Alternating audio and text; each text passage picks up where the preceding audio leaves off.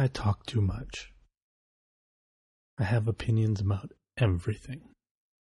My voice? It's loud.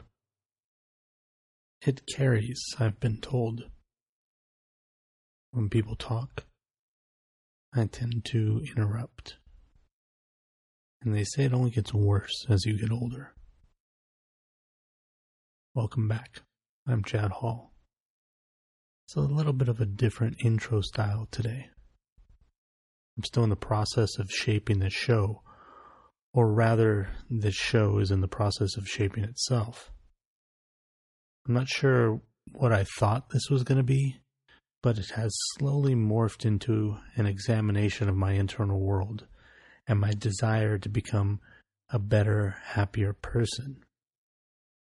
You can probably see that reflected in the revised show description. So, with that said, tonight what I want to talk about is listening.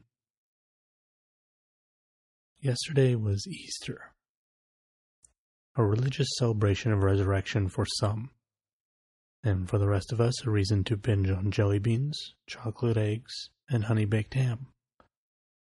It's typically a day of feasts and of family, and in every family it seems that there is at least one proselytizer, one incessant voice spewing politics, ideology, and opinion all over the silverware and the white doilies. Though I'm sure over the years I've probably been that person far too often among my friends, I rarely have been the same among my family. Not out of deference or respect, but simply because the podium was already occupied long before I came along. So if I've played any role on holidays of the past, it's been as the instigator, the one who stirs the pot, kicks the wasp nest, the one who feels the need to make long-winded speeches of others into arguments that rise to levels which ruin the meal, and often the day.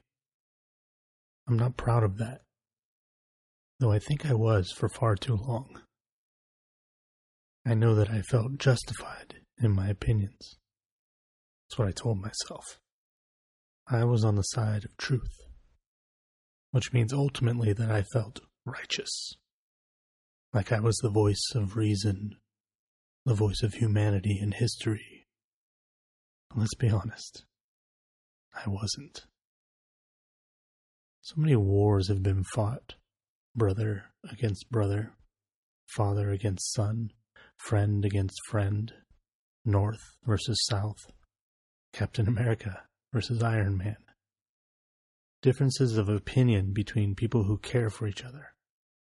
But none of the world's problems have ever been solved by shouting at the family dinner table. People don't change their politics because you had something witty to say over deviled eggs, or something snarky with the yams, or because you had more facts than glasses of wine. People build castles around their beliefs that are at least as strong as your own. My uncontrollable impulse to argue and convert, my desire to prove my point, is no different than those of the person I'm disagreeing with. And in the end, we accomplish nothing. There's no power in it. It only reveals weakness. It only shows fear and insecurity. You see, the wise woman holds her opinions until they're asked for, and only gives them when the request itself is genuine. The fool is the one with something to prove. I know that. I think I've always known that. But I've been so wrapped up in my own identity and my own ideology that I became incapable of stepping outside of that. They say never to argue with a fool, because people will get the two of you confused. But the truth is, when you argue with a fool, you become a fool. Sometimes the hardest thing is to get over yourself and to learn to listen. I don't mean the kind of listening where you simply keep silent and burn inside with hate. I don't mean the listening that insinuates complicity in bigotry and fascism. I mean listening with the desire to understand another human being, to find the subtext of what is really being said. Someone who continually talks is not self-contained. In fact, they're begging for attention. Why? Why? Why are they so desperate? Why are they so afraid? Why do they feel that the world has treated them unfairly? That they have to fight for something or it will be taken away from them? What broken things injured them and inflamed them into anger? Where is their loss? It's in their voice. It's in their words. And nobody's listening. Nobody cares. Even when they scream. Even when they talk to horrify. Some people become monsters in order to avoid becoming invisible. I may not believe in divinity. I may not believe in people waking up after 3 days of death.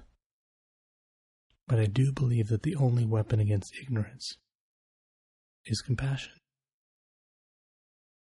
And that compassion, it begins with silence. Thanks for listening. Please share with somebody that you think would enjoy this. And until next time, remember, failure is not an option. It's a requirement.